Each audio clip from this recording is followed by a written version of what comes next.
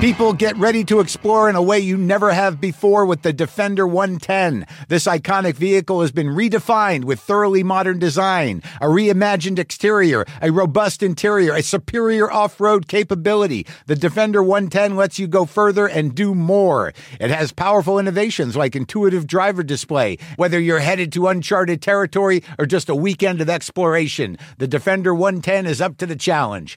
Push what's possible with a vehicle made to go further. The Defender 110. Learn more at LandRoverUSA.com/Defender.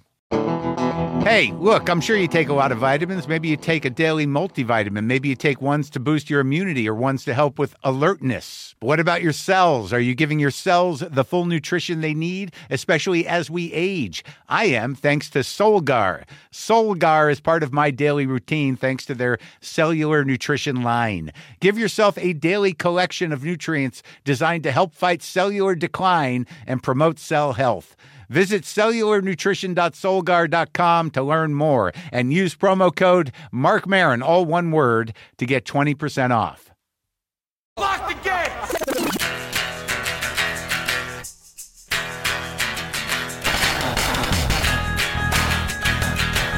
All right, let's do this. How are you, what the fuckers, what the fuck buddies, what the fuck nicks? What's happening? I'm Mark Maron. This is my podcast, WTF, the original, the authentic WTF. This is it. 2 shows a week since 2009. The original WTF featuring Mark Maron. That's me. What's happening? I'd like to tell you that Chef José Andrés is on the show. This is a guy, brilliant chef, genius.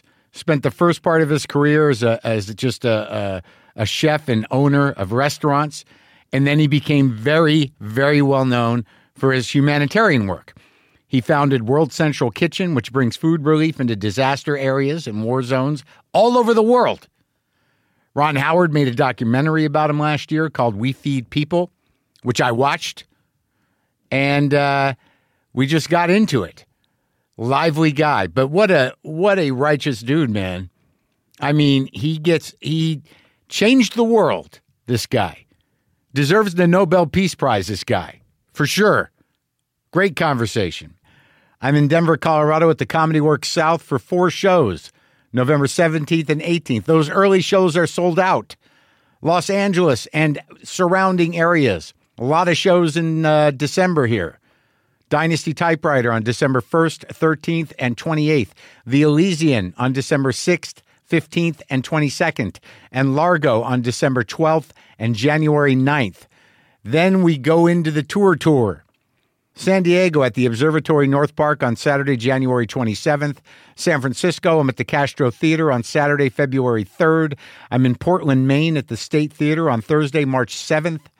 Medford, Massachusetts, outside Boston at the Chevalier Theater on Friday, March 8th. Providence, Rhode Island at the Strand Theater on Saturday, March 9th. And Tarrytown, New York at the Tarrytown Music Hall on Sunday, March 10th. Go to WTFpod.com/tour for tickets. On Saturday night, I was in Albuquerque, New Mexico, doing a show at the Chemo Theater. But I flew out there on Thursday. And before I left for Albuquerque, my kitten, Charlie Beans Roscoe, got sick and stopped eating. Now, I've been through this before. I went through it with Buster. He had pancreatitis, and he didn't eat for a week. And even Charlie, about a year ago, maybe a little less, same thing, didn't eat for days. It's the worst. So he stops eating on Wednesday. Thursday morning, doesn't eat, and I got to go. So now I'm panicking about the cat. Kit's taking care of the cats, and she did, but it was a pain in the ass. It's so horrible when these cats don't eat. She had to take him to the vet to get x-rays. There was nothing in his stomach. And I'm just out there. I go to New Mexico, and now I'm totally freaked out about the cat. Because I think the worst, she's trying to keep me from freaking out, which is reasonable. But I freak out about cats. I lose my fucking mind. So much goes into these animals. So much of my emotion goes into these animals. I love these animals. And it kills me when they're sick and I don't know what's going to happen. And I've put down or lost or they've died. I've been through many cats, but you never get used to that shit. So I go to New Mexico with this on my heart and in my mind and trying not to freak out. There's bigger things in the world. Thousands of people are dying. Thousands of people are being killed. Thousands of people have much bigger problems than a sick cat. But this was my problem when I went to New Mexico. Then I go to New Mexico and I see my dad. Now, I'm happy to report that my father is holding steady with his mental condition, with his dementia. He was engaged. He remembered things. He was fun. He said some weird shit. Weird shit's coming out of him. Maybe I'll process it through humor. Maybe I'll just ponder it to figure out how it came out of his fucking mouth. I'm doing this show at the Chemo Theater, which I don't think I've really been in since I saw George Thorogood and the Destroyers there when I was in high school. And I remember that night because we drove down there. But I remember we were driving and we're getting into it with a car next to us and they pulled a gun on us. They pointed a gun out their window and we had to slam on the brakes to avoid whatever was going to happen with that gun. And that's just growing up in New Mexico, man. There's guns around. But that was the last time I was in this theater and it was beautiful. It's a beautiful theater. It seats about 650. We sold it out for the Endorphin Power Company rehab and drug treatment facility. They sponsored it. Jeff Holland down there promoted the show, put on the show. So I had a nice mix of people from the recovery community, a lot of people who were just fans, a lot of people who I went to high school with, my dad's wife's family, which is extensive. And it was moving and I was nervous. I was nervous to go perform in my hometown in that way because when you get to your hometown, some part of you is that guy you were when you were growing up there. And I was not the hilarious guy. I was not the center of attention. I was the needy guy that was desperately trying to hang around with the people that I like to hang around with. I was intense. You know, I was fragile and I was a little lost in terms of my sense of self. And that comes back. And all of a sudden you have all these people, like my buddy's parents were there, you know, like people I went to high school with who I haven't seen in 20 years. It was crazy. And I was concerned that maybe I would regress and get up there and just be the fucking weirdo I was in high school. But it didn't happen. Chad Ryden came up from Taos. He's a guy I knew in Nashville who I worked with years ago. He's a comic. He's living out there in the middle of nowhere in a buried school bus or something, doing an off-the-grid thing. So I pulled him in. He opened for me.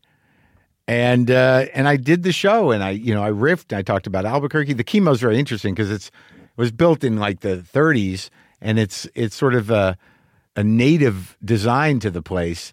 And there's actually swastikas, in several places in the design, and what I said was, as many of you know, the swastika is an ancient native symbol that means anti-Semitism. But I was happy everybody came out in Albuquerque. I was happy to see everybody in the audience. And I think it was a very good show, and it was a real homecoming. So if you were there, thank you. Oh, I forgot to get you some closure around Charlie. Still not great, but he did eat a little bit this morning. I don't know. I'm going to go in now and I'm going to see if I can get him to eat some more. And hopefully we can get him back on track. I just hate when they get so sick and you don't know what it is and you just have to start thinking. You have to accommodate the idea that you might lose this buddy you have. Because I love this guy. He's the first normal one I had. And I'm like, I finally got a healthy one. Doesn't have fucked up kidneys like Buster. He just doesn't have pea crystals like Sammy. He's got personality. He's healthy. And then, he just went down last week. I mean, just fucking, and I'm like, man, and I just have, it's been a year and a half with this cat and I got very emotionally invested with him. And then the weirdest thing was I was down at Los Poblanos. And this was Saturday night after the show. And I talked to Kit, and Charlie had not eaten, and I was, and I was drained from the show and drained emotionally from the experiences with people that, I had in Albuquerque, both good and not bad, but I explained it earlier. And I get out of my car, and I've got a bag of stuff, my notes and some cookies. And there's a cat that lives down at Los Poblanos in Albuquerque named Mouse. He's a great cat. He's been there for years. An old guy, kind of lives outside and inside, but he's just around, this ginger cat. And I get out of my car, and it's midnight. It's like 11:30, and I just hear meow, and I look down. There's Mouse. I'm like, "What's up, Mouse?" And I'm all sad about Charlie, and I just start walking because my room, I was staying in the back in one of the Greeley suites, and Mouse is just following me, like meow. And I'm like, "What's going on, man?" And, he followed me all the way to my room. And then he came in my room. And he slept with me in my room. This cat. Like, he must have sensed, the heaviness. I've engaged with this cat before.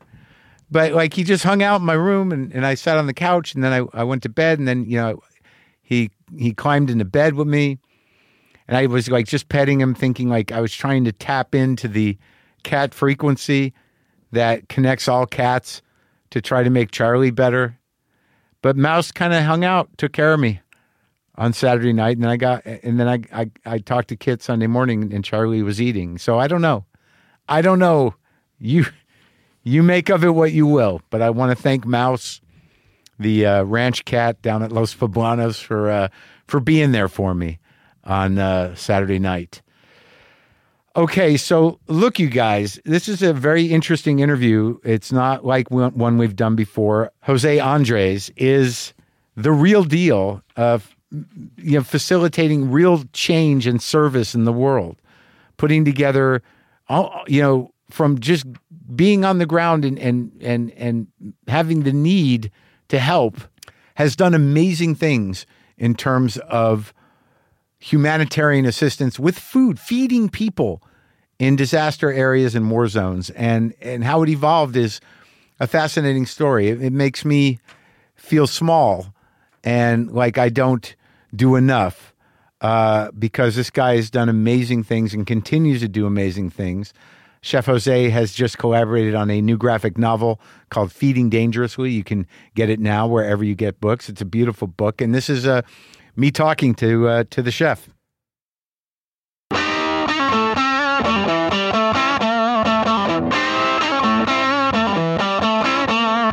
So what'd you eat for breakfast? Coffee. That's it? That's it. That's what I do. Just one cappuccino. And then what? Then you don't eat for how long? That's a matter. It's never long enough. Yeah. My life is like full of food in every second. Yeah. Which is great, but it's like, oh man. Too much food on the brain? It's always? It's food and wine and cocktails and yeah. Sounds terrible. I don't know how you get through it. Actually, I think I'm in a very good shape for how much comes my way. Yeah. It's so much. It's like my house sometimes looks like Bethlehem. Yeah.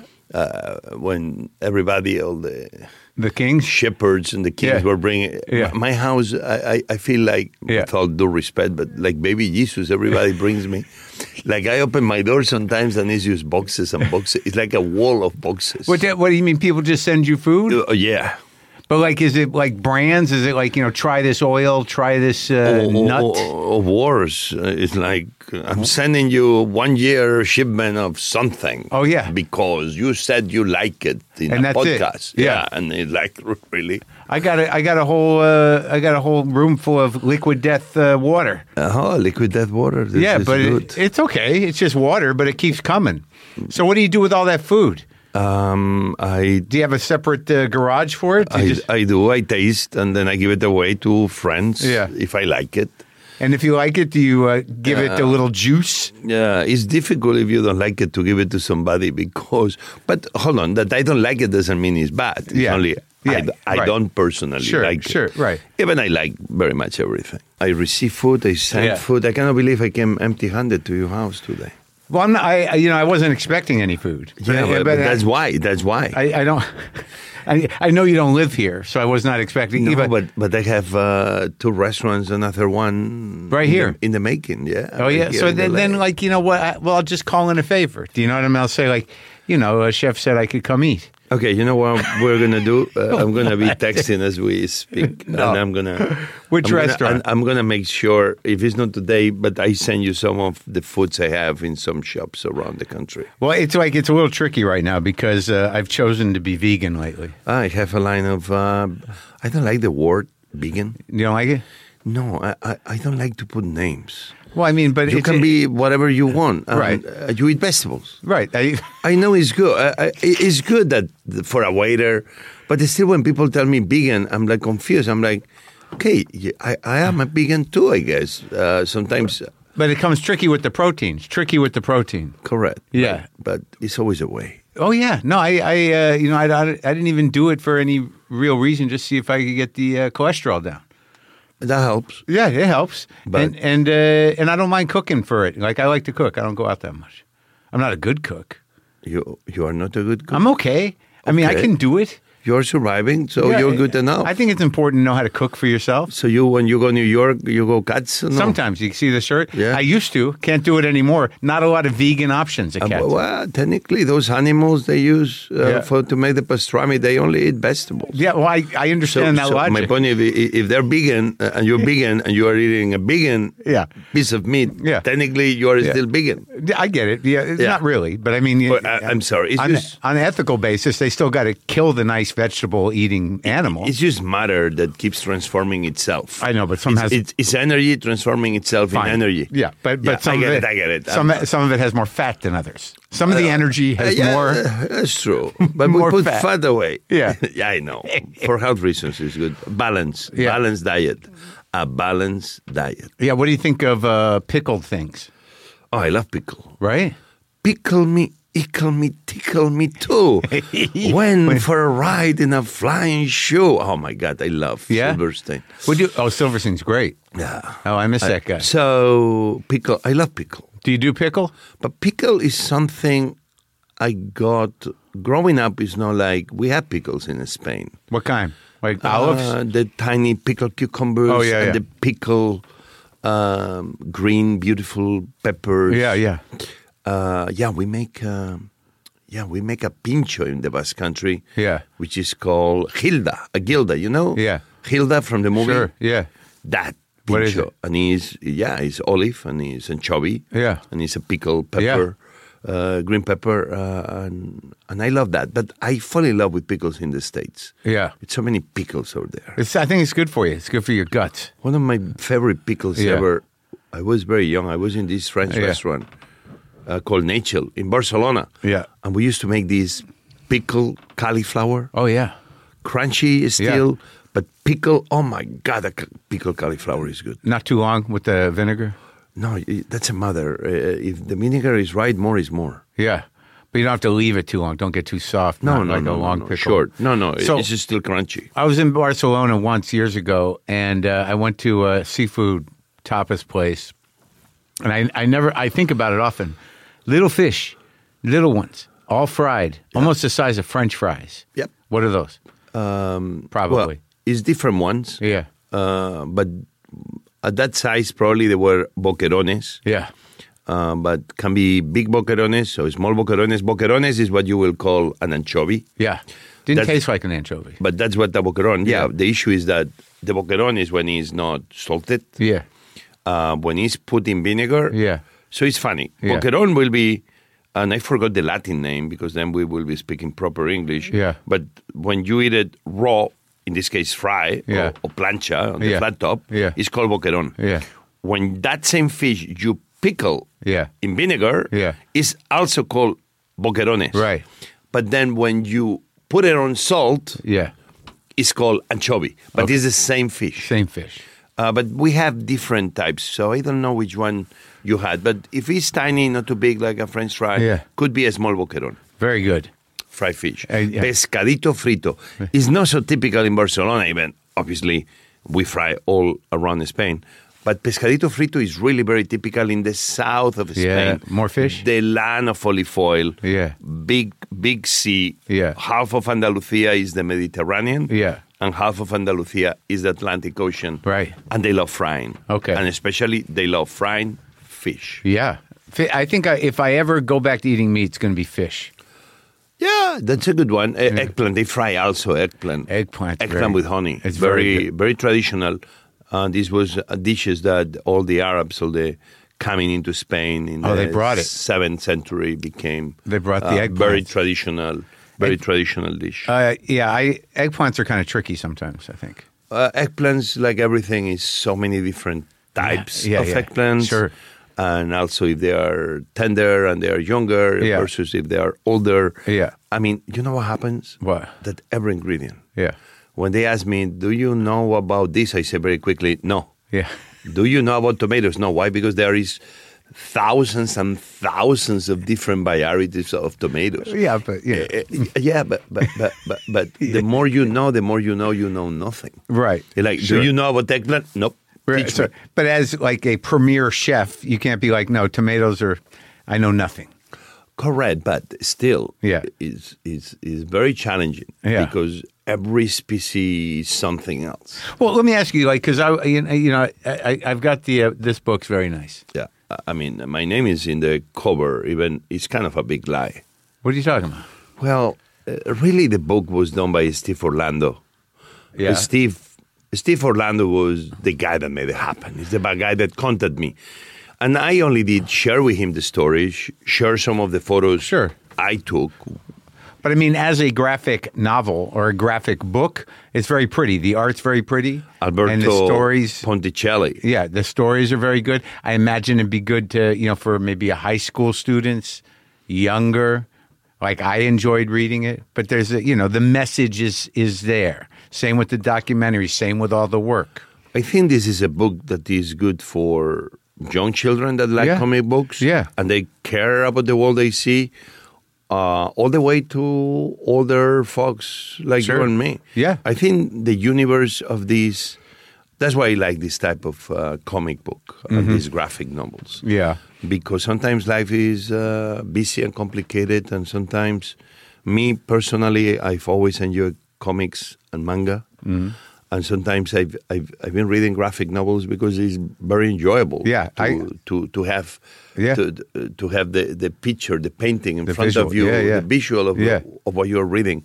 So very thankful to Steve Orlando and obviously TKO because I think it's a very good work and tells the story. Doesn't tell my story. Even obviously I'm the founder of All Central Kitchen, but tells the story of hundreds and hundreds of people that believe that together we could be feeding anyone, anywhere in the most difficult situations.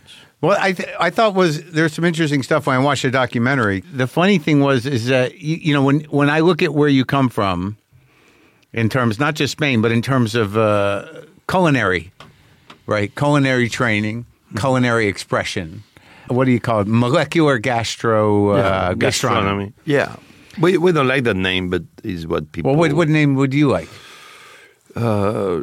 It's funny because that type of cooking, somebody call it techno-emotional, but I don't think it's a term... it gets made fun of a bit, that type of cooking. Could be, often, yeah. With the foams? Yeah, but the people that does that, they don't really think much. Oh, yeah? Because probably are the same people that go to a Starbucks and... order a cafe mocha. Maybe. And they put the whipped cream on top that comes out of a machine that happens is a foam. Yeah, I get it. For example... But sometimes you don't want a clam foam.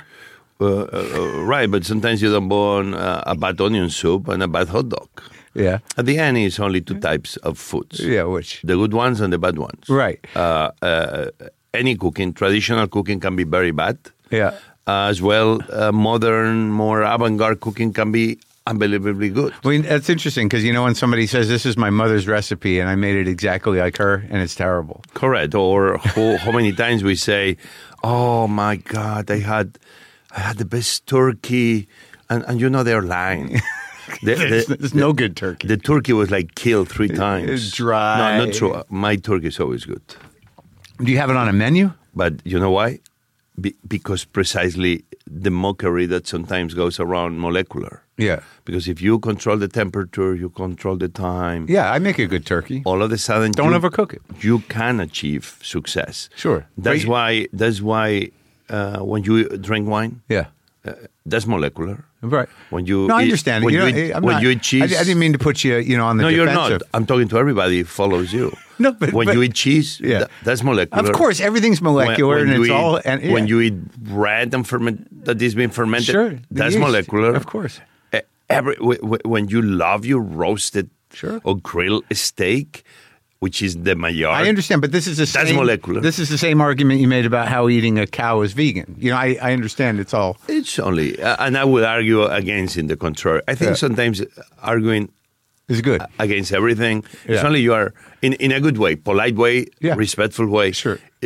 In a way, I think it's healthy because you are always trying to see both sides of the equation. Right, but you grew up with hearty Spanish food. You talk a lot about, your dad's cooking. Yeah. And you talk a lot about the food you grew up with. Yeah. And I just think the turn that you made that I thought was interesting in your story was, you spend all this time, you become this amazing chef doing this molecular, whatever you want to call it, very specific, very pretty, very small, but, exciting, right? And good and tasty. Yeah, it's all good and tasty. But then I also do tomato bread, Catalan style, with olive oil and salt. But I thought what was interesting is there's that moment of stubbornness when you started, the World Central Kitchen, and you're going into these areas that you don't know necessarily what they eat indigenously, and you bring your style of cooking or just practical cooking, and then the people are like, we don't really eat like this. Yeah, this is a story I told because it happened in real time, of the many stories. Was it in Haiti first? That was in Haiti. Yeah. I was in a camp. Was this Spanish NGO called CESAL, is the ones that very much welcomed me into their family because they had a lot of experience in Haiti. It's always good to go with somebody, if possible, that understands what's going on in the place you're going. And I was cooking a few days. Yeah. But that day specifically, I made those beans, which were in season, and you could buy them anywhere. Yeah. And I love that. That's one of the World Central Kitchen marks that we buy local every time we can. Yeah. But I made the beans, and it was very funny that this woman, which I guess after a few days, they were comfortable with me, and everybody was helping. And they will come to me and, hey, thank you, little boy, white boy, for feeding us. But these beans, we don't really eat them this way. I would love for you to, can we do something about it? I'm like, well, you didn't tell me before. Like, well, we didn't want to touch you were there feelings. You were there to help. And it's great when this happened. And I tell that story because I think it's a good message. That very often, especially in these situations of humanitarian aid, eternally sometimes is like you come from the outside trying to bring the aid you think the people want, but actually it's what you want, but you are not really listening to them in real time what they really need. And I think it's very fundamentally essential that we listen to the people we're trying to help. Even if it's about, you think you're making food, sustenance, and it's comfortable, that it's comforting, but comfort food in every different part of the world is different. Correct, but at the end, it doesn't take much. It's not like I'm going to... It's a few spices. Or when you go to Syria or when you go to Turkey... Have you been to Syria? Yeah. Yeah? In the last earthquake. Oh, really? Yeah, we had to cross. I crossed a few times. We crossed. We were doing close to 150,000 meals a day in the northern part of Syria, which was technically safer because Syria is like, and the dishes we were making were dishes that they were traditional in Syria, like what? Or in Turkey. In Turkey, we will be making hunkar begendi, which is this amazing stew with lamb and spices, and which is fascinating. But the issue is those are the ingredients that are usually available. Yeah. And the cooks you have helping you is the dishes they know. Yeah. So it's kind of no-brainer. Sure, but for you to be, with your sort of experience and understanding of cooking, when you look at it at a molecular level or however you look at it, the adjustment is something. It's second nature, right? You can understand how these flavors work together, and agree. Yeah. What's fascinating to me about cooking is once you get to a skill set that is as deep as yours, that, there's part of your brain where you see what they eat there and you're like, oh, of course that makes sense. It's not what I would have done necessarily, but I see how that works. But let me show you where it's important. Obviously, knowledge of physics allows you to understand food better. Why a mayonnaise happens or why it breaks. Yeah. Why mayonnaise needs of this protein or of this liquid H2O and why the emulsion happens. Once you understand this, I can start substituting the egg protein. Yeah. I can start substitute for other protein. I can start substituting the oil for other oils. Yeah. In the moment you start understanding the physics and the chemistry of ingredients, gives you a power that before you didn't have, and you were blind. So, we've been teaching at Harvard now for 12 years. But that's second nature to you. When you were 15 working at... I was learning. We were learning. But they weren't saying, this is physics. Correct. We were not. Until we realized that was physics. Right. Someone had to tell you it was physics. Well, we saw that we needed more. And who do you go to? Right. You go to the physics professors and the scientists. Yeah. That solves you a lot of problems if you ask the right person. So these problems were problems that came when you started to feed on a mass scale, or this is stuff you learned earlier? At the end, what we do is more about logistics very often, but sometimes it does. Happens that, I would say, a year ago, we sent paella to the space station. And for me, it was a thing of pride. It was great to be working with... Paella in space? Paella in space, which was a little bit messy because we didn't make it wet enough. And when they opened the bag, I heard that some of the grains were floating in the space station, but Wait. But was that just something that you? I mean, they weren't in trouble up there. No, I didn't create it. I didn't create the end of the space station. At least I hope so. But they weren't starving in space, and you stepped in. But I'm very happy that I was able to do this. But I'm only explaining this to you because then you talk humanitarian. We don't usually do this. But happens that in Ukraine, we found a company that had the same technology to make that same food that we were sending to the space station. And that means that there was food that didn't need any refrigeration, that could be around for weeks or months of years. Yeah. And so we were able to open in the middle of the war in Ukraine after the Russian invasion and make 10,000 of those bags a day that then was allowing Bolsandra Kitchen in very hard-to-get places where we couldn't bring sometimes fresh food. Right. We were able to be shipping that food in that bag. Same technology, same understanding of not directly with the food, but the way to preserve the food.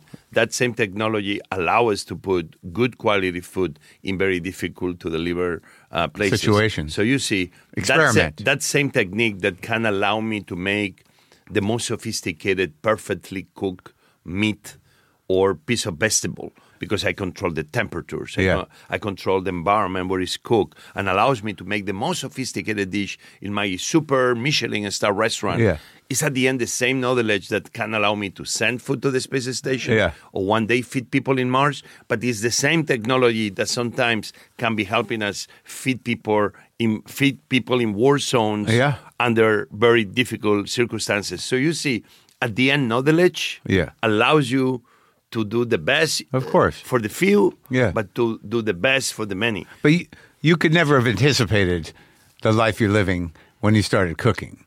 Well, life is this trouble we take through these ways that are ahead of us, and that as you walk ahead, the way keeps showing itself. Because if we go back, you know, when you started to cook, I mean, your passion for cooking, you started very young, right?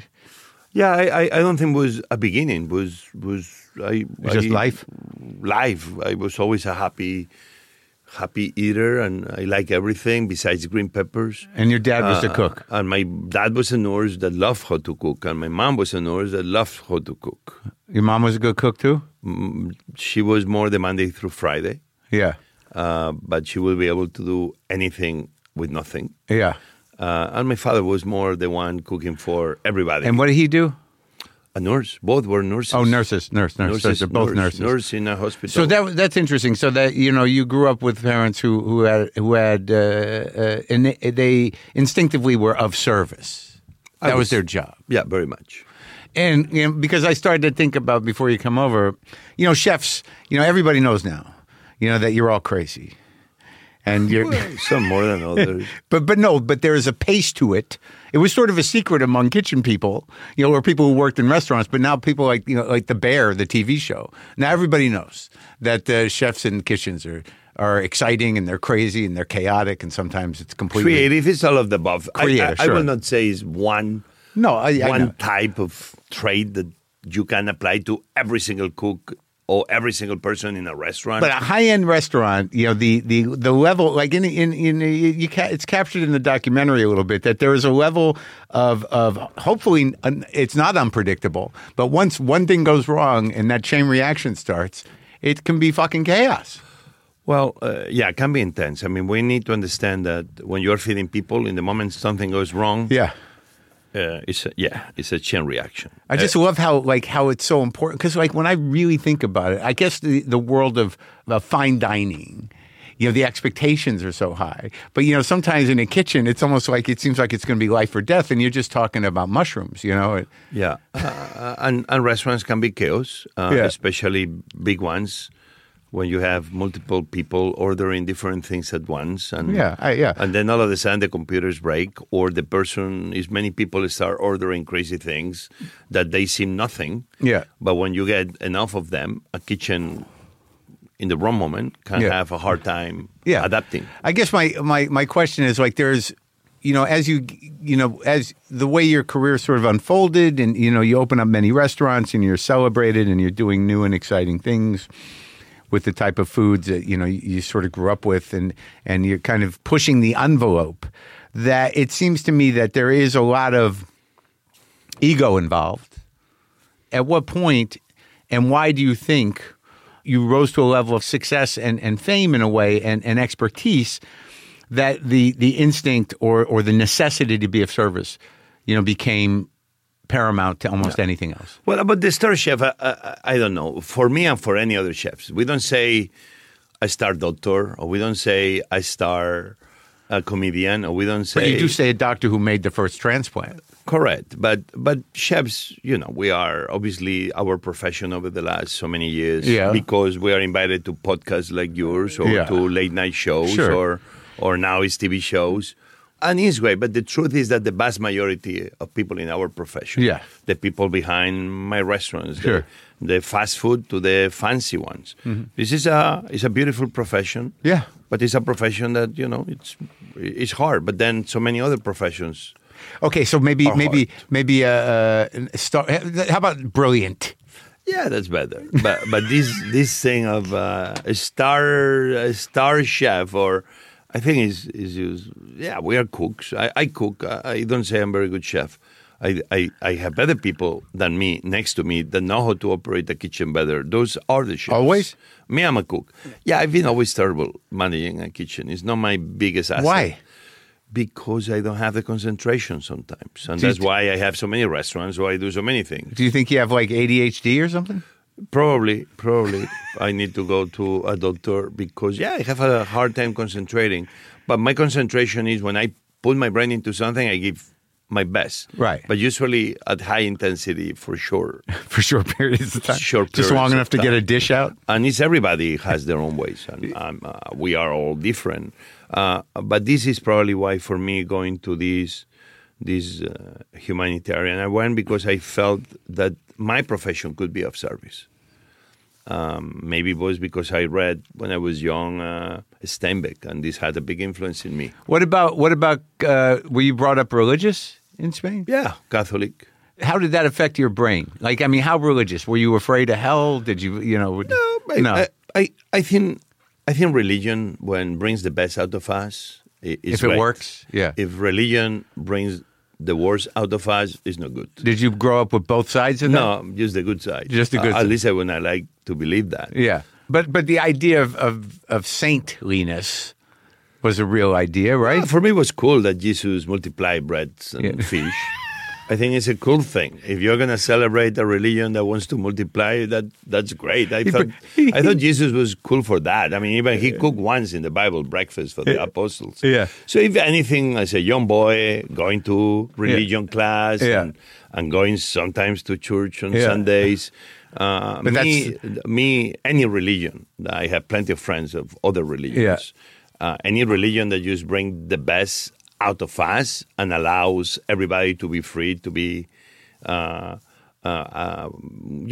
the same dignity to others that you want to receive. Right. Giving the same respect to others that you want to receive. Yeah. And not imposing your belief on others. Sure. Because you think yours are better than theirs. Sure. That's the type of religious guy I may be. Right. But I like that the thing that impacted you was that, like, a lot of people needed food and Jesus could... I think the food. 30 years ago, when I arrived Washington, D.C., specifically. From Spain to make the restaurant? I went New York first, but I ended in D.C., and I went to this organization called D.C. Central Kitchen. And I met a guy called Robert Egger, a bartender, that saw that food was being wasted all around D.C. Always, everywhere. And then he thought, let's do something good with it. Let's try to feed the homeless population with those trays in the caterings of hotels in New York that was about to go garbage. Let's pick it up. It's untouched. It's fresh. Aren't there some laws against that, I thought? But this is a great thing of me moving to D.C. Yeah. The Good Samaritan Law was passed in 1996, 1997 during the Clinton times. Yeah. Secretary Glickman. And the Good Samaritan Law was a law that was... in a way, protecting individuals and corporations to donate good food in good faith and not being garbage made liable if something happened. Oh, right. So therefore, this is Central Kitchen. I'm young boy. I'm the chef of this restaurant, Jaleo, and I began volunteering. So I'm feeding the few in my restaurant, but I began volunteering in This is Central Kitchen, feeding the many, taking food that was about to be wasted, taking people out of the streets, teaching them, training them to be cooks. So this is before you even had your own restaurant? At the same time, alongside. Okay. Yeah. And all of a sudden, I find a way to my own profession that allows me to feed the few, my same talent, and the talent that millions of cooks around the world have, was the talent that we could use to feed the many. I became chairman of that organization.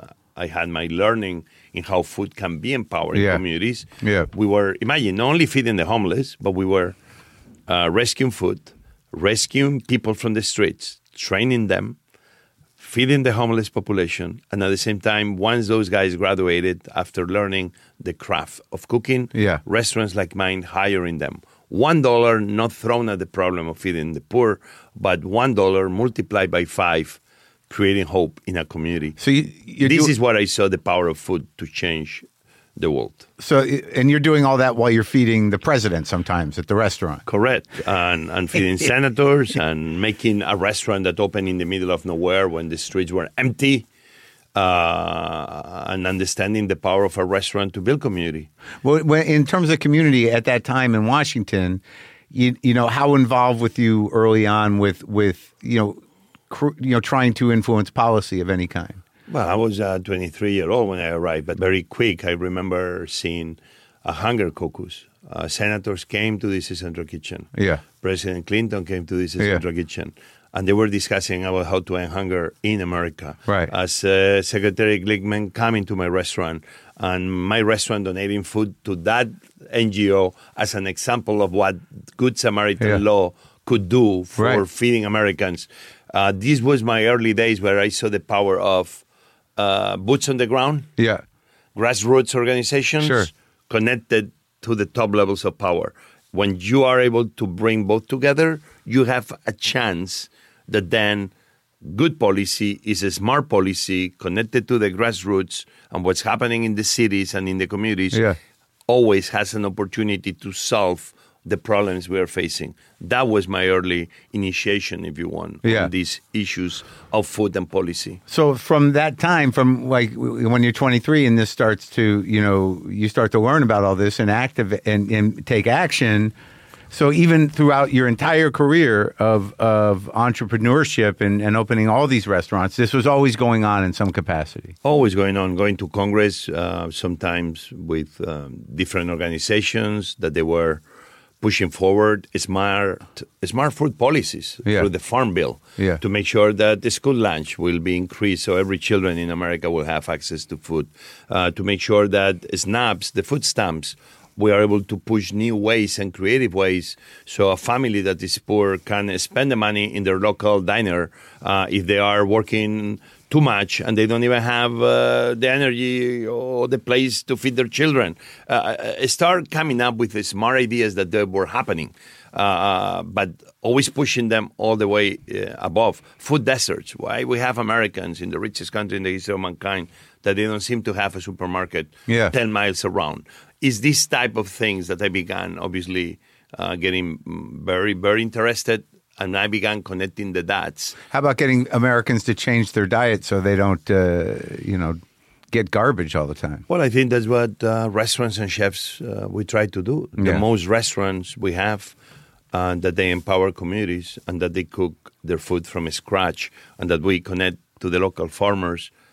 America is the way we will feed America better. So you're saying that sometimes through the training that you did, in Edgar's organization, that some of those people ended up in the restaurant business, that people who were on the streets?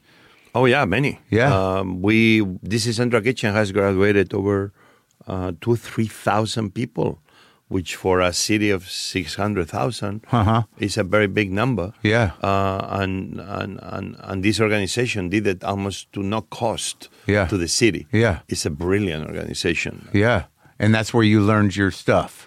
At the domestic city level, yes. The issue of this book, Feeding Dangerously, was when I began getting very interested in this is Washington. This is what we can do in the city. Yeah. This is how policy can be making the Farm Bill better and moving people out of poverty versus keeping people in poverty and helping the farmers and helping the families and helping everybody. Yeah. And being there on the ground gave me this holistic view. That's why one day, after watching for many years moments like New Orleans, what happened in the Superdome, I'm not even talking about all New Orleans. Oh, the floods. That we Katrina? Hurricane 5, Katrina, devastation, low 9, other parts. How we left thousands of Americans at the Superdome stranded without food and water. And I began thinking like, oh my God, you know what an arena is? Everybody's wrong. An arena is not a place that you go to watch music or your NBA or NFL team. An arena is a gigantic restaurant. That entertains with the sports and music. Yeah, bar and restaurant. We were supposed to open some of the food stands there. Yeah. We were supposed to bring some food.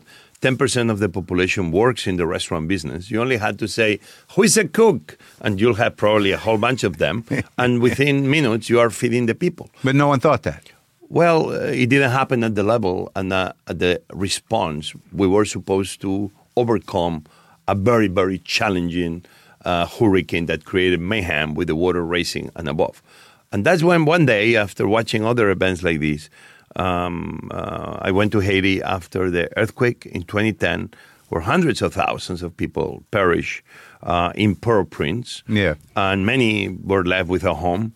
And I landed there alongside people, like Sean Penn, who did an amazing work creating almost a city out of the rubble in the middle of Port-au-Prince, hosting almost one point close to 100,000 Haitians in the golf club. So, wow, what Sean Penn was doing was amazing. I learned about it once I landed. But I began my learning. How if I show up in these catastrophes, understanding that these other humanitarian organizations that technically they do food, but how cooks like me, we could be very precise using the local resources. That's the amazing thing. To do the quickest, fastest operation, bringing food and water to the people. And I learned that actually we are highly capable because we understand the system of food better than most. Well, that comes from the problem solving part that you were seeing at the Superdome that wasn't being done. Because I found that to be fascinating in the story, that you get to the place and you're like, where's a kitchen? So the most practical thing is like, is there a hotel that's not functioning but has a kitchen where we can cook 1,000 meals a day? Or 10,000, or do we need just to bring the generator? And what is the food? Well, in the food warehouses, usually. And if it's not, where do we bring it from? So in Haiti, the first time you did it, this is before World Central Kitchen existed. I created World Central Kitchen in the aftermath of Haiti. I went there with money in my pocket from friends and family. Yeah. And with that money, I just began. It's very good when you have money in the pocket. Yeah. And you can deploy quick and fast in real time when you see the problem. Now, but on why that particular moment? You've got 1 million restaurants and you've got all this stuff going on. You got a family. What is that moment where you're like, oh my God? Because the intensity was building of the need of me doing something like that. And for you, the intensity within you, within me. And happens I was in Cayman Islands when Haiti hit. Yeah, I was with Anthony Bourdain and Eric Rippert. What were you doing? Food festival, drinking amazing margaritas and pina coladas and having conch fritters on the beach and He's scuba a good diving. Guy. I met that guy. I talked to that guy. I miss that guy too. And then it's not too far away, Haiti from Cayman. I'm right there. And, and I feel inside me this kind of burning need of saying, oh my God, this is happening. I'm enjoying my life here and not too far away is this major disaster. Yeah. And so I didn't go in that moment because still I had to go. I went back to Washington. I had to tell my partners. Because I had partnership, but I had to go to work and say, guys, I'm disappearing for a few days. I need to go to do this. That's interesting because it was in this, you're having a good time. And then the prime motivator was that like, how can I be enjoying my life here? And just right over there, it's chaos and disaster. And but it's not so much a sense of guiltiness as a sense of, I think I can do something. But in order to do something, I need to start learning. Okay. And I'm not going to be learning watching on TV or reading a book. But you already had the experience with Edgar's organization. Correct. What was it? What's that called again? DC Central Kitchen. So you had the mental framework. You had engaged it. And I was helping my father in the middle of the forest to make a fire in the middle of nowhere. Within me, feeding like very much any cook, and especially professional cooks. Yeah. You'll always find a way to light the fire. Yeah. You'll always find a way to gather the people who will help you. You'll always find a way to gather the ingredients. And you'll find a way in how to deliver them. At the end, what we do at this is World Central Kitchen is not really cooking. That's a natural in us. What really we do is that in emergencies, what happens is that the distribution breaks. The infrastructure breaks and affects the distribution. And when you stop the distribution, means you don't have cell signal because it's no electricity. Yeah. You don't have light because it's no electricity. This begins creating chaos. Yeah. Therefore, then is destruction. Yeah. The roads are destroyed. Right. The factories are destroyed. Then the trucks are destroyed. And it's dangerous. And can be dangerous. There's lava, there's bullets. People need to take care of themselves and their families. Therefore, the infrastructure breaks because everybody's trying to take care of themselves. What World Central Kitchen does is rebuild an emergency distribution system. Right. That this can happen through cars. Yeah. Walking, by mules or horses or camels, Yeah. by helicopters, by boats, amphibious vehicles, seaplanes. Yeah. That's what World Central Kitchen has done. That we go to the people. Yeah. We find the people and we make sure that we send them a message. We're here today and we'll come back every day until things go better. This is what we're doing right now. With some food. With food and water and sometimes medicines and often solar lights when there is need. But what did you learn in the first one? You go to Haiti and you realize that, the supply chain or the capacity of relief organizations was limited, and you had to figure out a way to work with everybody, yeah? Well, I was very proud of the work that U.S. did on the response in Haiti. Yeah. But certain problems happen. Doing good is not good enough. Yeah. You must do a smart good. Yeah. Because policy and the way humanitarian aid is given from rich countries to poorer countries, this is what happens. We usually send aid. When we talk about food, we're not sending money. We're sending the extra production of food that we have in our own country. You could argue this is smart because you are buying from your own farmers, right? Corn and soy and beans, and then they make a living and a profit, and you will say it's smart.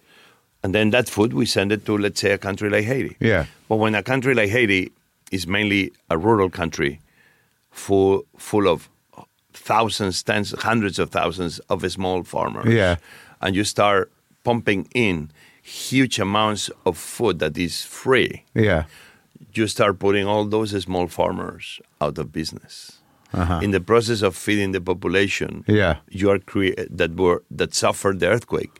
We created another problem that we put out of business farmers that couldn't sell their crops anywhere, right? Because of the glut of food. Food was free. Yeah. Therefore, when you see now, 14 years later, Haitian refugees in the southern border, we created some of those refugees by putting them out of business 14 years ago. With free food. And that's why policy needs to be very holistic and very grounded on realities. And when you pass a bill, you don't create unforeseen consequences and other problems. That's why I'm asking that we need to have a national security food advisor. That's why I'm requesting that we need to have even a secretary of food. I mean, I think Secretary Vilsack is a great secretary of agriculture. He served 8 years under President Obama. He's now in the first term with President Biden. Yeah. But I do believe that food is more than agriculture. Food is infrastructure. Food is national security. Food is defense. Food is health. Food is education. Yeah. Food is everything. So I'm asking that we need to be having a second look in how we see food. We are seeing it very, almost like it's non-important. But if we do a good use of food, we can be solving so many problems in our communities today that right now we are not achieving more success because food is almost always like a second-class citizen within the policy. And also, you forget, or I do, food is not finite. Food is grown. You make food. There's always, thankfully right now, there's plenty of food around. But at the same time, the conundrum is how is possible that the people that feed America or feed the world sometimes seems they cannot feed themselves. Mm-hmm. How do we have Well, that's a capitalism problem. How do we have? But I believe in capitalism, of course. But I do believe, like everything, has to be adapted and improved. Right. How it is possible that during the pandemic we have 11 million undocumented that actually those people were working. And if we were having food in our homes and delivered to our homes, was because somebody was waking up somewhere here in Salinas in California, picking up from early day morning potatoes and cabbage and broccoli, and then they were putting it in a truck, and then the truck was going to a warehouse, and then the warehouse was delivering it to the supermarkets, and then somebody was delivering it to our house, and the people who were feeding America in the middle of the pandemic were 11 million undocumented that still our government don't want to give them a path to belonging in what we will call the legal way. Yeah. This is the consequences of not understanding how our food system works. We take it for granted, but actually our food system sits on the shoulders of 11 million documented. We don't want them to be part of America. And it's not only a problem of America. Some of the people of the world that produce food are always on the edge of poverty and hunger. This is a conundrum we need to change. The people that feed the world cannot be that they are not able to feed themselves. Do you find that your passion for this, in retrospect, that when you became an American citizen, how important was that to you in your thinking? Well, I was feeling American before I got my citizenship. Yeah. I think passports belonging to a place, it's a right. You earn with your work, but also you understand how thankful you are to the people that are giving you the opportunity to belong to the place. I know where I come from. Everybody knows I love Spain, but I also know where I belong, and both things can live together. I've been here more than 30 years in America. Washington is my community. Is the country is where my 3 daughters born. Is the role of every person to try to do whatever they can to improve their community. Yeah. Can be picking up a piece of paper in the middle of the streets. Sure. And put it on the garbage. This is a great way to keep already changing your community by keeping it clean. Sure. All the way to try to influence policy. We all play a role. I do believe when you live somewhere, automatically you become citizen of that place, right. citizen of that tribe. Right. The passport obviously make it legal, but when you are somewhere and you're working hard alongside others, in a way you are belonging. You know how many times somebody, immigration comes and they are undocumented workers in rural communities and some is a right and they pick some and they take them. Yeah. And then everybody, even people that are voting for people that don't want immigration reform and they want to kick out every immigrant, those same people began saying, "Oh, but he was a good guy. Yeah. I know him. He's been here 20 years. You see, at the end, is people in their communities, people helping people making people better. That's right. I know it's complex. We cannot allow open borders. Me, I'm a guy that every country, I believe, has to have certain level of connection. It's like you don't want anybody coming into your home. But at the same time, we need to be feasible and smarter in a country like America that we need immigrants to keep growing our economy because our factories, our fishing boats, our oyster shuckers, crab pickers, farmers, they don't have enough hands. We need to be logical. If we need them, let's make sure that we welcome them in the right way. And treat them properly. Treat them as properly as everybody should deserve. Well, it's interesting what you say about community and about one-on-one, that, what you think and what you believe, everything sort of shifts, when you're face-to-face with somebody who that is on the other side of the policy that you're against. And that humanity is sort of what you want to win, right? That's powerful, and you are right. The issue we face that very often, everything is about a fight. Everything is about what you're thinking is no good. It's about bringing the other down. Yeah. It's like a boxing match. It's ridiculous. But a boxing match is sports. Politics should be about coming together and making the smartest decisions together to improve whatever we are trying to fix. Out of respect for people, any people. That's what I think gets forgotten in all this garbage. That's why when I go to emergencies, sometimes in the worst moments of humanity is when I see the best of humanity. Right. There I don't see Republicans and Democrats. We go to plenty of states that you could argue is more leaning one side or one leaning the other. It's just people helping people. Is without thinking. Is whites helping blacks? Is blacks helping whites? Yeah. It's Muslims helping Jewish? Is Jewish helping Christians? Yeah. At the end, I don't care. It's just people helping people. Right. And this is what very often we forget when we have all these titles. Yeah. When you're this and you're that and you're this. Can we say humanity? But also ideas. Believing in humanity. Yeah, I hope that wins. So, over the course of from the beginning of World Central Kitchen, you do Haiti and then it's Puerto Rico and then it's... Well, we did Houston with Irma. That's right. For me is when I saw that I kept believing. I spent a lot of time in Haiti and we did a few programs. We did a school for women, a cooking school for women. We did some projects creating cleaner kitchens in the school. So for me it was... slowly but surely, a small organization that we were having our food. Haiti was important. But then some hurricane or other earthquakes kept happening in Haiti. Our response began getting better. Even we were just a very small team. Yeah. The organization had 2 people. What happened when something happened, we were able to bring other people that make us slightly bigger. But the big thing was really Houston, Irma, that there I saw that, wow, food is always an afterthought. A lot of things happen that I'll explain in another moment. But I was at ease. I'm glad I was there. We opened in few few kitchens, few restaurants, one hospital, children's hospital. We were helping in the convention center. And then Maria happened. And there probably is the big moment of World Central Kitchen, because they are, in a way, we became the bigger organization. In a way, we went from 1,000 meals the first day to 150,000 meals a day. We went from one restaurant to 34 restaurants, 28 of them functioning at the same time.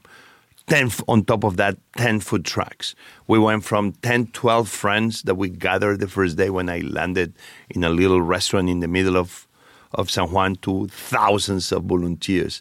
We reached over 4 million meals. That was the moment that we realized that it's not like we wanted to do good. It's like we had to do good. We got to do good. Yeah, but also they were hung out to dry at that. They were left on their own because of that administration, and it felt like when I watched parts of the documentary that no one else was there. The truth is that more people were there than we thought. Yeah. Because again, I think it's great people on obviously great people on FEMA with expertise. And actually, it was a convention center in San Juan with close to 2,000 people of FEMA. Yeah. So it was not for lack of people with previous experiences. Yeah. But this is what happened. Puerto Rico was seen almost not like a part of America in the Caribbean. Puerto Rico almost was seen like an island that was there. Yeah. The destruction of the Hurricane 5 was beyond what anybody imagined. Yeah. The lack of electricity and gas in the early days was making decisions very complicated. And then is when I realized that an organization like us, we had the very simple idea. Let's gather the cooks. Let's find the places. Let's gather the generators. Let's find the food. We always know where to find the food. And let's start feeding and increasing the output of meals as quick as we can. The first places we went, hospitals. Why? Because they need all the help they can get. The next places we began going, elderly homes. Why? Because these places are going to need our help. And from there, we began expanding into the most difficult to reach communities that they were the ones that needed us the most. In the process, it's not just the 4 million meals that World Central Kitchen was able to do this, is that in a way we were inspiring the community to do more. To say, if nobody is coming to help you, you are the one who's going to have to help your community. And many people will tell me months and years later that they love to see through social media what we were doing, because this made everybody to say, let's raise up. Let's start doing whatever we can. And this is something that actually gave me even more pride than the feeding we were doing as an organization. The inspiration ourselves. Part. But Puerto Rico, without a doubt, was this big bang, big moment of saying, one thing, now we need to grow up. Because if we don't grow up, it's going to be a lot of people in emergencies that they are not going to be receiving the aid they should be getting. And we're not perfect. We're still learning. But that was a big learning curve there. That was the big bang for us. Yeah.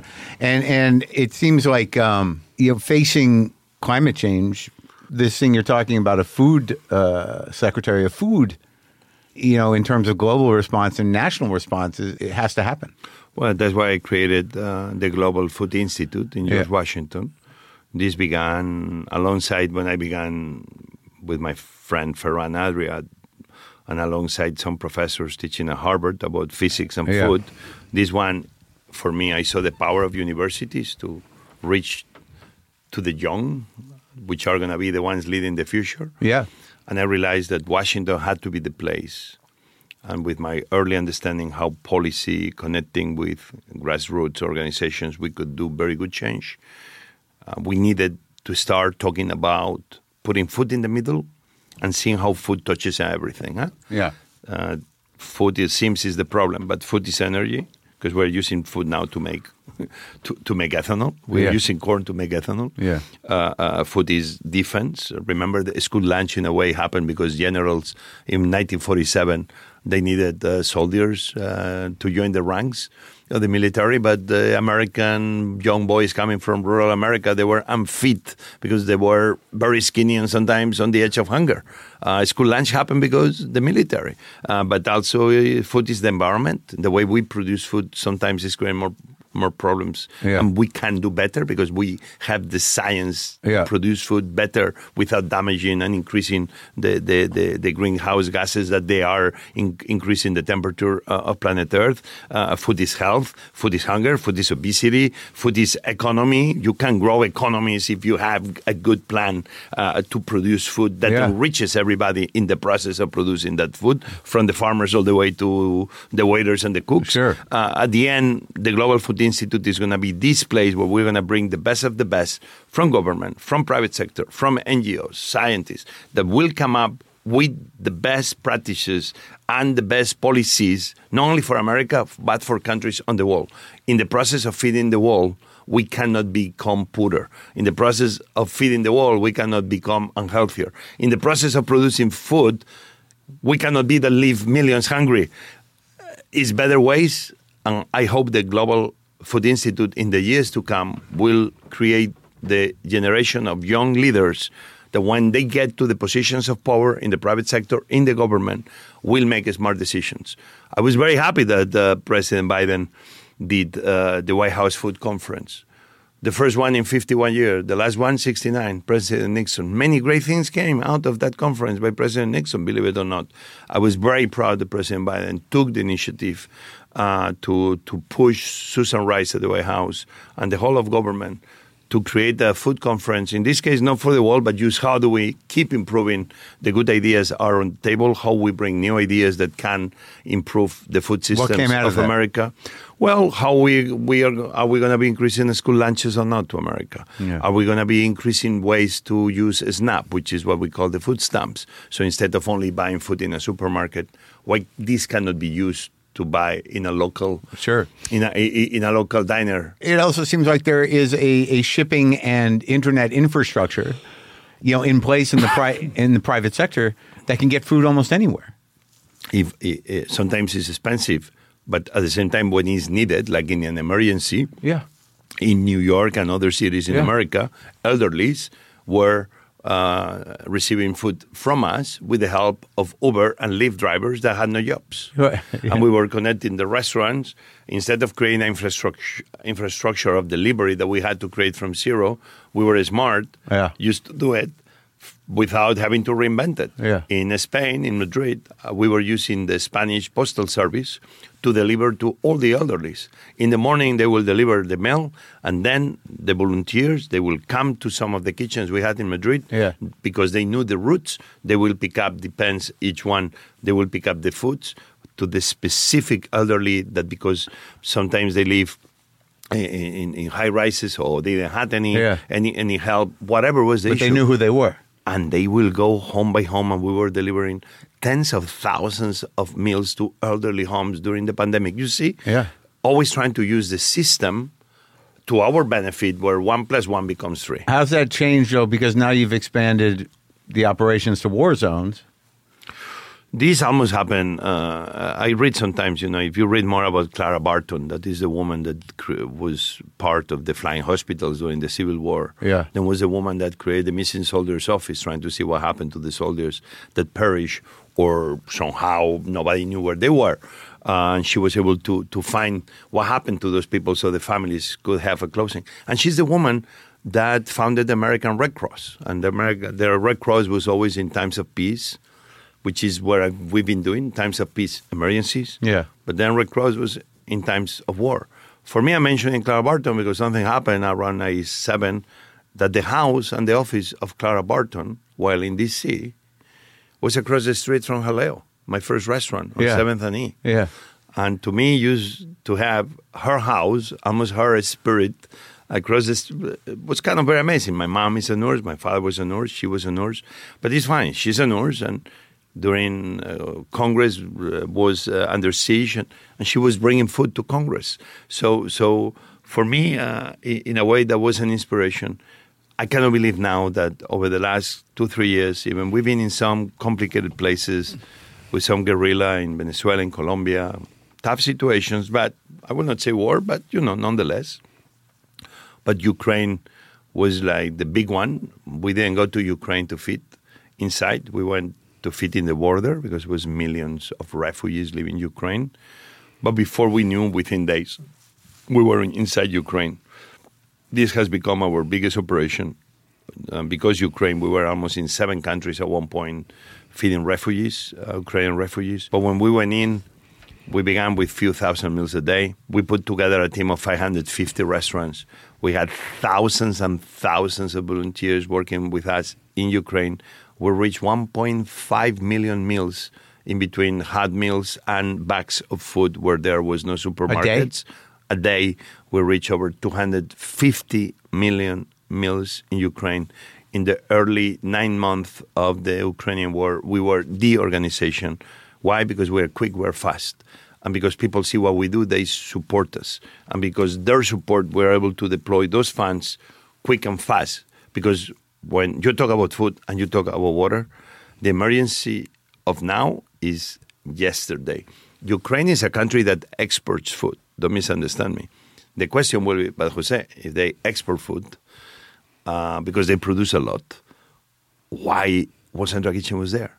I mentioned before, because the infrastructure was broken, because the factories were closed, because everybody was escaping the horrors of the war. Yeah. It's like the normal system of society stopped. Yeah, right. World Central Kitchen came to reignite, restart the distribution system until things, still is a war, but we gave the time to the Ukrainian people to live under war conditions, and they went back to normal. Now we are still there. Now we are doing around 100,000 meals a day, mainly in the front lines, where there is elderly that or they are too poor or too sick or injured or too old to say I'm leaving, or because they are behind taking care of the dogs, or because and they cannot take them with them.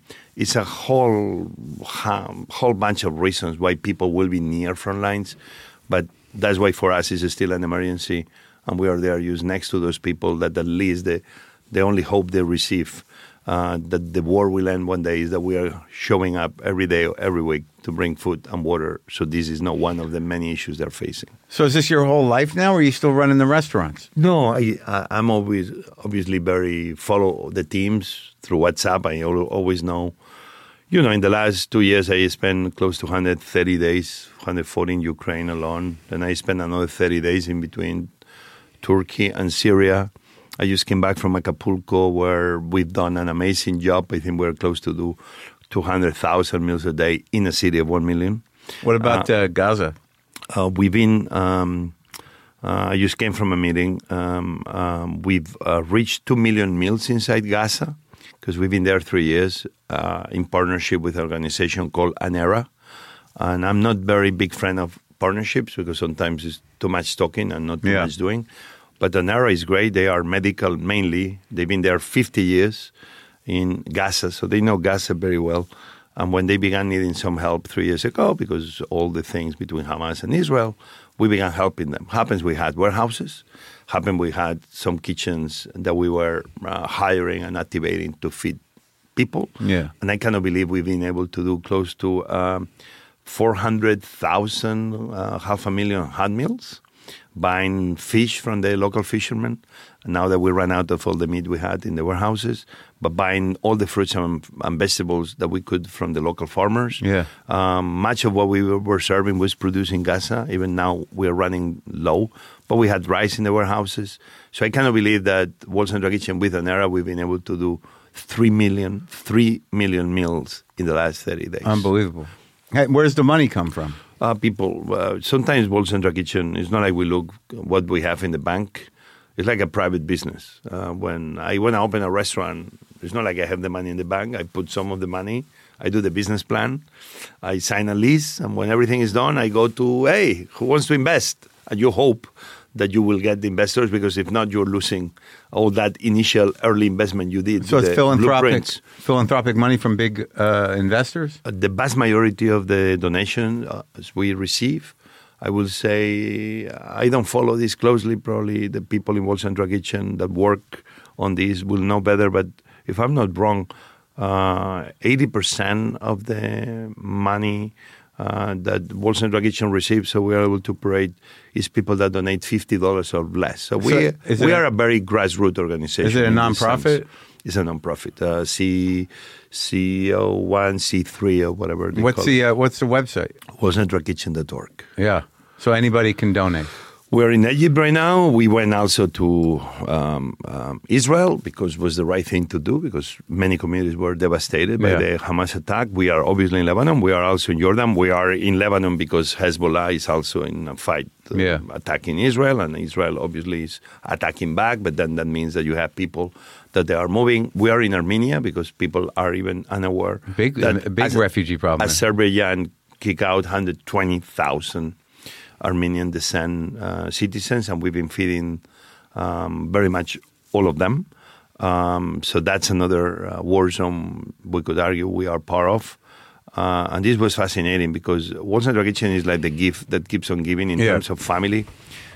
We have this woman, Aline, a fascinating chef. I met her in Beirut after the big explosion destroyed half of that city. Yeah.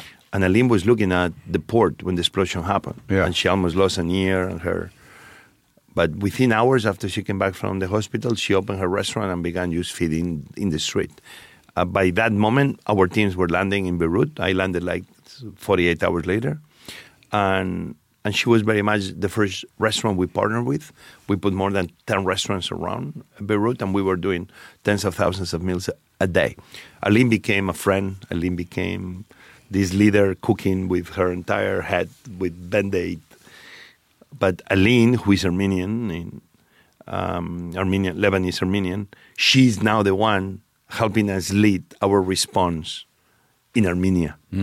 You see, this is the gift that keeps on giving. Yeah. That's why I did this book. Not so much for the ego of, let me show you in a comic book, like looking like we're superheroes. But this is a book that, in a way, is the one that keeps telling the stories of before. So the new people that keep joining us, they understand that they are coming to an organization that has a very bright light, that we are going to be successful. Not because we are smart and cool, but because it's amazing people that always keep joining us that makes the organization better. And from when you started World Central Kitchen, over this arc of time, you've put in infrastructure and procedures and methods, and now it's all laid out. So when something goes on somewhere, even if you have one person, what you're saying, that knows how to do it, then all of a sudden you've got 10, 20, 30, 100, 500 people that will know how to do it within a week. We are not perfect because still we're young. Yeah. And it's hard because I don't think we need to have a plan, that we always need to adapt. Yeah. And sometimes adaptation can be hard for some people. And so we are all in the, including me. For you? I'm still in the business of learning how to adapt. When I go bed every day and I go to join the teams in a mission, especially if I'm on the ground. Yeah. But even if I'm not and I'm watching from the outside, and I try to whisper when I think maybe it's a better decision, you realize that it's nothing like boots on the ground because the people are there on paper, know best, and it's a gut feeling and a gut instinct. Well, I appreciate all the work you're doing, and thanks for talking to me. Thank you for having me. What happens now today? Going back to my restaurant.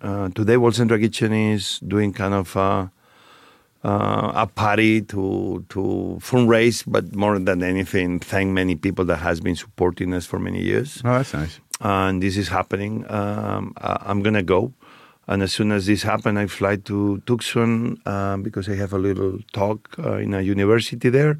And as soon as I finish, I'm back in Acapulco Wednesday night or Thursday morning to join the teams that they are doing amazing work in that difficult situation. So that's where you're going to go in a few days? Yeah. Ukraine, I will go back probably between now and Christmas. Do you take any time for yourself? Well, this is time. This is fun. This is no work. I'm going to go now for a quick bite. I take time. I celebrate Thanksgiving. I celebrate... and you make the good turkey. Christmas, I make damn good turkey. All right. Yeah, I always make good turkey. And if it's not me, I know the people that make a turkey better than me. Okay, good. All right, great talking to you, Happy Chef. Thanksgiving. You too.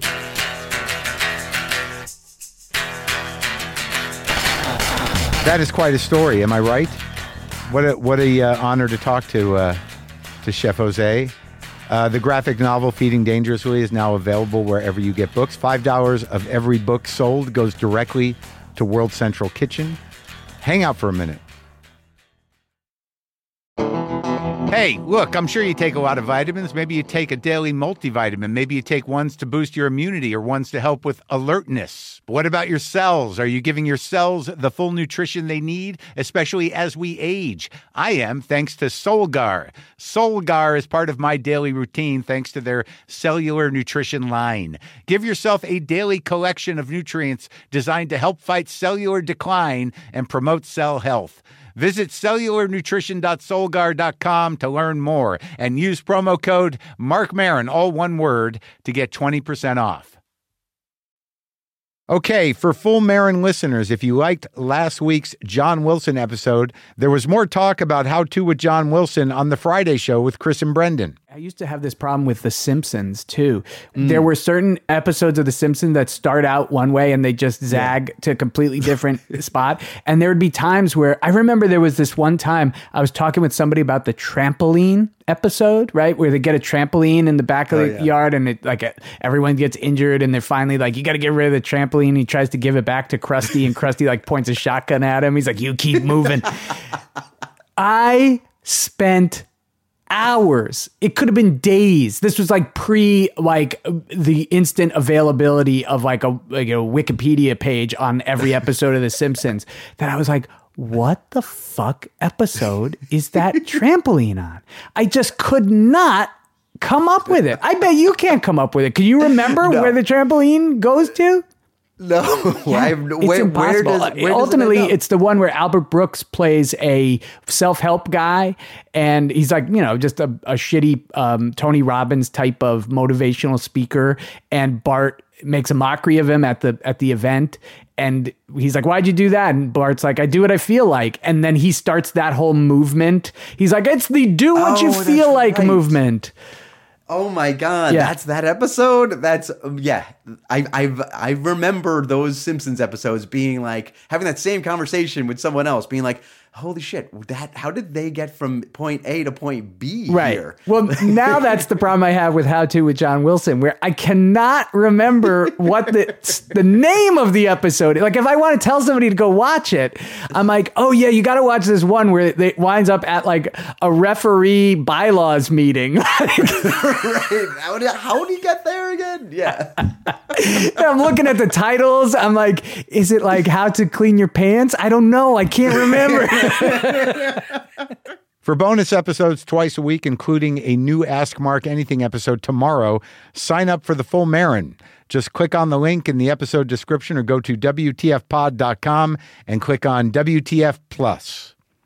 I love the tone of this guitar, my new Telecaster and my old amp.